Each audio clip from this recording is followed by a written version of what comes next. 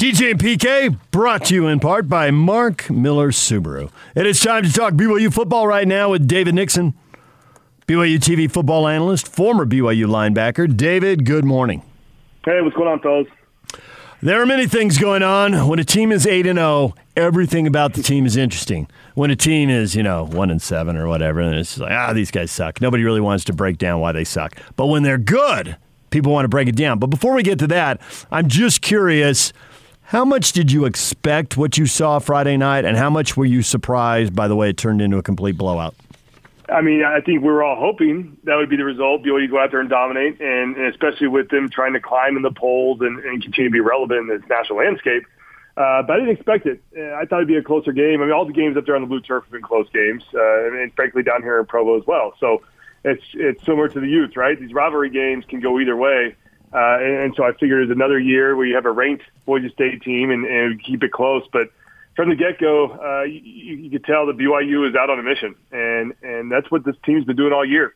In the past, they've kind of played down to opponents and also played up to opponents like we saw with USC last year. But this season is just different. I mean, they just go out there and they completely dominate. They're not lazy on whether they're facing a UTSA or Texas State or Western Kentucky. But these guys come in locked in every week, week in, week out, and they take care of business. I think that's the biggest difference with this team this year, and I think a lot of it has to do with senior leadership.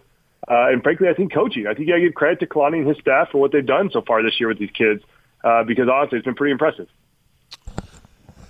So I want to ask a question from the defensive perspective, but involve offense. And what I mean by BYU's offense is really clicking, obviously. So what difference does that make in terms of changes that you might be able to do? Maybe do some more creative stuff defensively, because essentially your offense has your back. Now, conversely, flip that, because Boise State immediately was down to its third-team quarterback, so they probably weren't going to have success offensively. How does that change their defensive plan? Yeah, I think, in fact, Elijah Tuyaki mentioned this a couple weeks ago. Somebody asked him, hey, why is it this year you're getting so much more pressure than we've seen years past? And he kind of alluded to it. Didn't throw him completely under the bus, but basically alluded to the offense, the fact that the offense this year for BYU is putting up more points, and they're more productive than they have been in years past. And so it allows the defensive staff to be more aggressive, because in years past, I think they felt like if they went in and they took a gamble and they got burned on it for a touchdown, they weren't very confident that this offense could respond and put up more points and kind of put it back in a position to be equal or take the lead. And so I think this defense has been pretty tentative over the years because the offense just hasn't really put the points and haven't been as productive. But now the tide's turned. I think they have so much confidence in Zach and this offense. They say, listen, we can take gambles. If we get burned on them, so be it, because Zach's going to turn around and put points on the board. And I remember that being the case in my day, too, with John Beck and Max Hall. We could afford to take chances because we had so much confidence in the offense to go out there and put up points.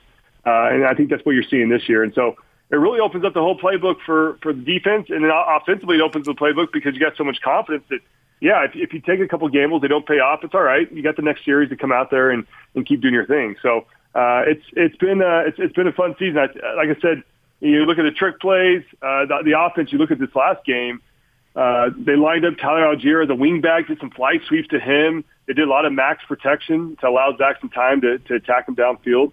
It was a fun game plan that they put together, and, of course, just absolutely dominated them. Let's not talk anymore about the offense. Those pretty boys get all the credit all the time, don't you think, David? I totally agree. Yeah, 100% agree. David Nixon, former BYU linebacker, joining us. This secondary, if you compare it to other secondaries of the last 10 or 20 years, where would you rank it? Because I was watching that Boise game thinking, and you're getting a backup quarterback who I think is a quality starter level guy, so I didn't really think it going into the game. Jack Sears is the backup. Yeah, well, he's probably good enough to be the starter. But then they go to the third guy, and I'm like, okay, now this guy's not getting reps and hasn't played, and there's probably a drop-off here. So how much is the secondary really good? How does it compare to other years? How much is it circumstances? I've said this before. I think this is BYU's strongest secondary they've had in decades. And a lot of it is due to the experience. I mean, keep in mind that 3 of the 4 guys, Zane Anderson, Troy Warner, Chris Wilcox, did not play last year because of injuries. So they sat out last year, but these are guys that have been 2, 3-year starters. And so you sit out a whole year. You learn more about the defense. Obviously, you get older and wiser when it comes to the game itself. and you have a whole year to sit there and watch more film and try to figure out the game. And they come back this year and they've been absolutely, fantastic, amazing on their side of the ball with what they've done in that secondary. And what I like about it, we saw this in the Boise State game, BYU now has the ability, I feel like we've talked about this in weeks past, but they now have the ability to go from zone to man, back to zone, and it allows that front seven, the defensive line and linebackers, to really be aggressive with their rushing and what they're able to do. And so this secondary is huge, and the ability to switch up the looks and switch up the play calling, I think, has been probably the most beneficial thing, because you've got veterans back there that know what they're doing. That coaching staff can expect for those four guys, the DBs, to be in the right spots at the right time. And how about George Udo? The freshman comes in, he's played fantastic. He had a great PBU in the end zone there against Boise State, and he's been a force in the run game as well to come up and force the run. So it's been fun. I think it's, like I said, I think it's one of the better secondaries, and because of their experience, it opens up the playbook for the defensive staff to bring some pressures, because they got confidence, they got guys in the back end that will be able to defend and not allow the big deep balls. So it's fun to watch. And Chris Wilcox, he's one guy that keeps jumping off the film.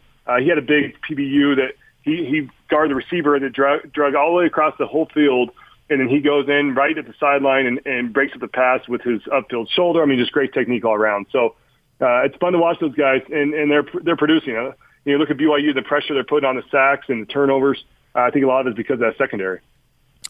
So you look at Week 9 in the NFL, and maybe I'm missing somebody, but I got 4 linebackers playing, if not starting, out of BYU, and Taki and Longy and Van Noy and Warner, and that's a pretty good representation. And back in your day, there was a bunch of them that played in the NFL also. So when you look at this group of linebacking core, do you see some NFL guys? I think Payne Wilgar, he's just a youngster, just a sophomore. I think he's a player. Keenan Peely, he continues to show up on top of the tackles each week, week in and week out. And so that's a kid who has some ability, especially that middle linebacker spot. But Isaiah Kafusi, I think Isaiah Kafusi will have a shot. I think for him it comes down to what his 40 time looks like.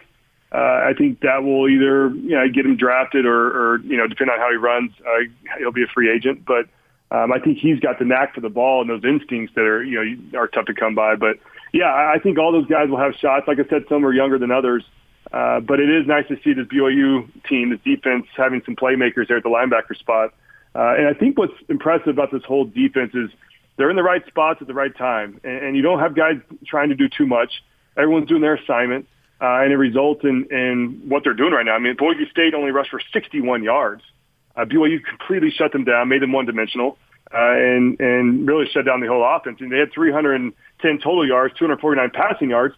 But a lot of that came off kind of scrub minutes when they put up those couple touchdowns, those big chunk plays. So credit to this BYU defense because they've stepped up. I know the offense and Zach Wilson and Gunnar Romney, Dax Milne, all these big names you hear about, they get a lot of attention, but that defense has been stellar this year, and they're getting rewarded. They're a top 10 defense in the country right now.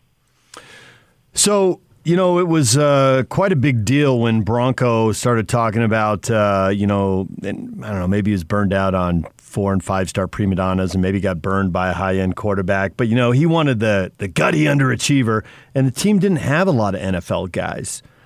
This team looks like it has a big number of NFL guys, certainly by BYU standards, but I really think by anybody's standards. How many NFL guys, and you can include the pretty boys on the offensive side of the ball now if you want. How many guys you think are absolutely NFL guys? And then in the next group, how many are maybe NFL guys, but certainly good college players, but maybe NFL guys? If you could give us kind of put guys in those two groups. Well, I'll start offensively. Of course, Zach Wilson, that's a no-brainer. I'd be interested to see if Gunnar Romney goes out this year with the numbers he's putting up and what he's doing out there in the film he's showing.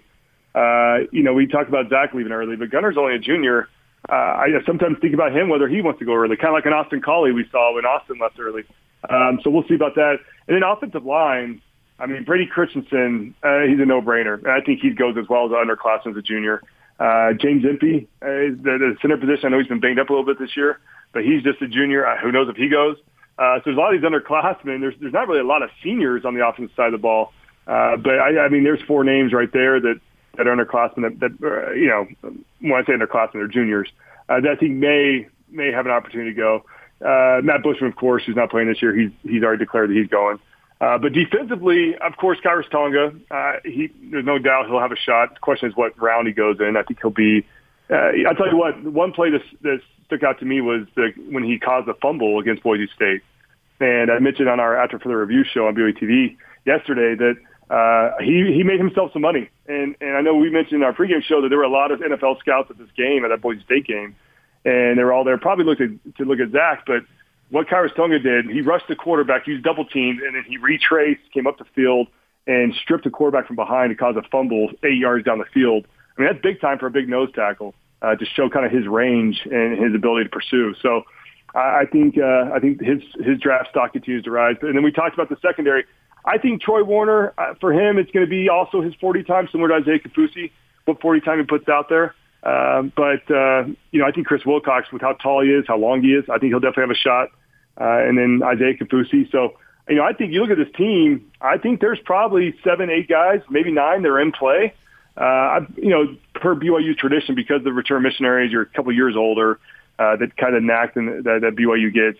I think probably only half those get drafted, and the other half end up as free agents and hopefully make camp. So we'll see. But listen, when you go undefeated and you've got your top 10, that sure helps everyone on the whole team, including these seniors, to get looks and potentially get drafted.